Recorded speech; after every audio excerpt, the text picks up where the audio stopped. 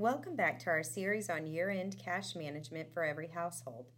Yesterday, we covered what you need to think about related to your retirement accounts. Today, let's look at your taxes.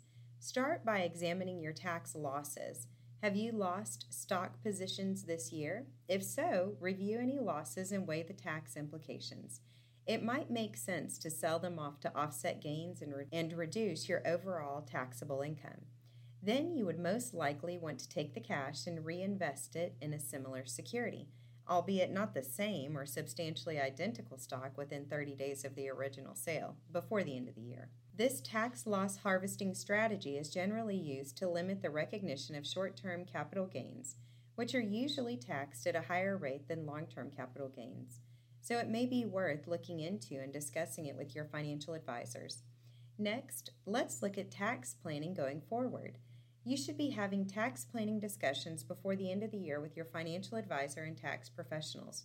Remember, your CPA uses your year-end tax information to prepare your tax returns next year.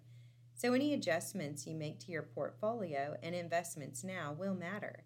These conversations are critical and time-sensitive, so don't delay.